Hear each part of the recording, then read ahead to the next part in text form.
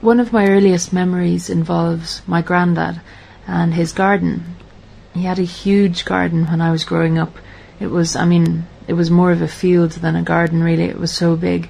He had lots of fruit trees, like fruit bushes, like elderberries, blackberries, raspberries. He had strawberries as well, gooseberries, so every berry you can think of.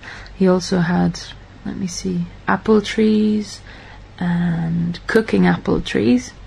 And he had lots of vegetables too, like rhubarb, onions, lettuce, anything you can think of.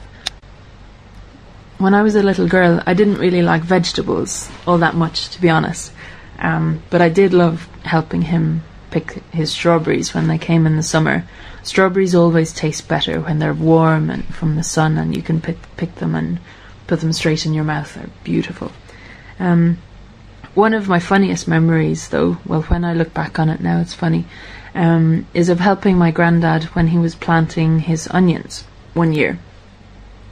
So I was staying with him for a while, and he said, "Okay, Marion, today we're going to go and we're going to plant some onions in the spring." So I went out, and I was only, I think, maybe about 5 years old, but I wanted to help. So both of us went out and we planted 2 rows of onions. So he planted 1 row and I planted the other, or he really planted most of them, I think. But I tried to help anyway, even though I was quite small. So then we did our job that day, and I didn't really think any more of it until the onions started to grow, and then suddenly they were ready to be harvested or whatever, to be picked from the ground, and you could see that the stalks were growing nice and tall. We were out in the garden one day, my granddad and I, again, so it must have been a good few months later, further towards autumn, and my granddad came over and showed me the onion stalks, and he said, "Look, Marion, the ones that you planted, they're way bigger than the ones that I planted."